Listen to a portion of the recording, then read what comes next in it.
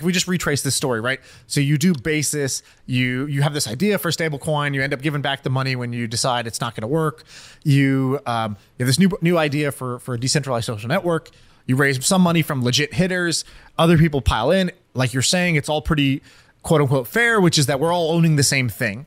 And then you get to the point of the launch, you decide to be anonymous. You try to go the Satoshi route, but it doesn't work. Why'd you want to do that, and why didn't that work? Too many people just found out? So basically, been working on this blockchain, the DSO blockchain, for almost 2 years, and we were like, hey, we should really launch kind of a prototype app to start testing it, like in the field, so to speak, and that was BitClout.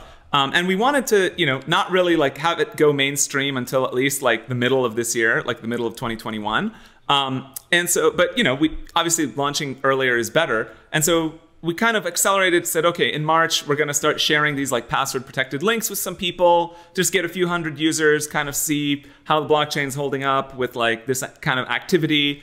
So what ended up happening was it kind of went out of control, and the links got like way overshared.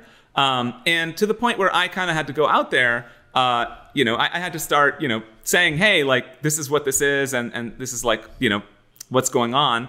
But for me personally, I've always been really, I think I've always admired how like Satoshi kind of like launched Bitcoin without creating kind of like a centralized person that everyone kind of relies on, or like, this is our guy.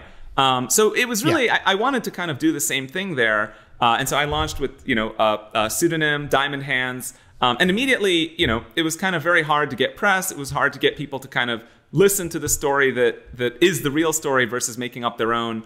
And so we had a lot of press saying, hey, like, this is a scam. And by the way, because it was just a prototype, there were a lot of things were missing. So you couldn't cash out your money. You couldn't actually convert your money from DSO into dollars. And I was like, wait a minute, Sean. So you're telling me that there's a website that you invest money in, you don't know who made it, it doesn't work a lot of the times, and you can't get the money out, right? And he's like, yeah. I was like, oh, okay, got it. Just making sure we're on the same page here. Yeah, rightfully so. Any other time, I would say that's a complete scam.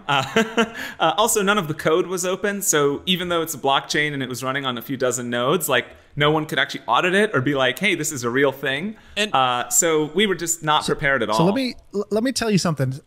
There was a whole bunch of criticisms like what you're talking about, right? The code is not open source. You can't cash out. Oh, they scraped our Twitter profiles. There's a big pre-buy. People got in super cheap. All this stuff. There was all these criticisms of it. We don't know who the founders are. They're kind of anonymous.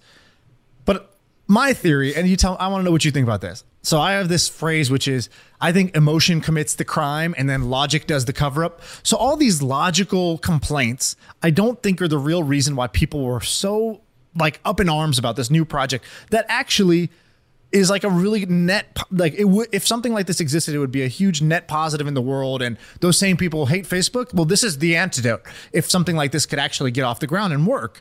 And so I was surprised that the emotion was there. And I think at least this is my theory.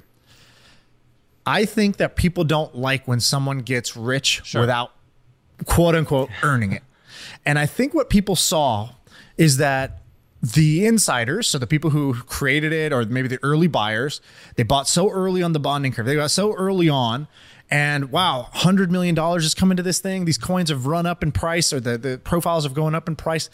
And there was this feeling like I don't know how well you did, but here's my guess. I think you've made tens of millions of dollars already liquid without at the minimum, and your project is like under 10,000 DAU or something like that, right? So or under 50,000, let's say. So like already in the tech world, this tech gets backlash because people will raise at like $100 million valuation, and people are like, oh, I've been running this restaurant and laundromat for years, and how does this little app with no business model be worth $100 million, right? There's already people who get upset about that. But the one saving grace is that they're not liquid. So it's not like the founders running around in a Lambo living in a mansion in LA. But in crypto, you're liquid too. So you get the early hype and you get the liquidity of the Lambo and the mansion. And I think that is actually what triggers people about crypto in general, Bitcoin in general. People who buy an NFT and they get rich. You know, they make $1 million off this random image. I think to other people that feels inherently unfair. And so what do you think? Is my theory, what do you think of my theory? And then what's your kind of response to the people who do feel that way? I think there must be some like validity to your theory, because if you read, there's a great book called The Infinite Machine about Ethereum, and it catalogs like what happened to Ethereum, how it launched, all this stuff. They got major backlash from Bitcoin people because of the way they raised money, where they were like, hey, like, you know, projects aren't supposed to like take Bitcoin for, you know, another shitcoin. Like, you know, this is like bad.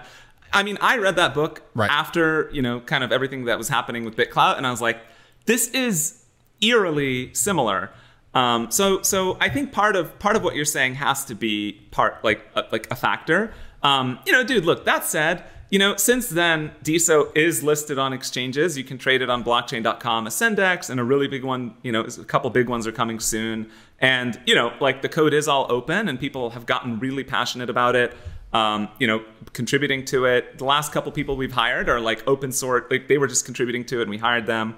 So I think that, you know, if I saw someone who's very clearly a scammer making lots of money, I would be upset in a way that I wouldn't be as upset if I felt like there was a shred of them not being a scammer, which we didn't have because I was anonymous. You couldn't cash out. The app was going down a lot.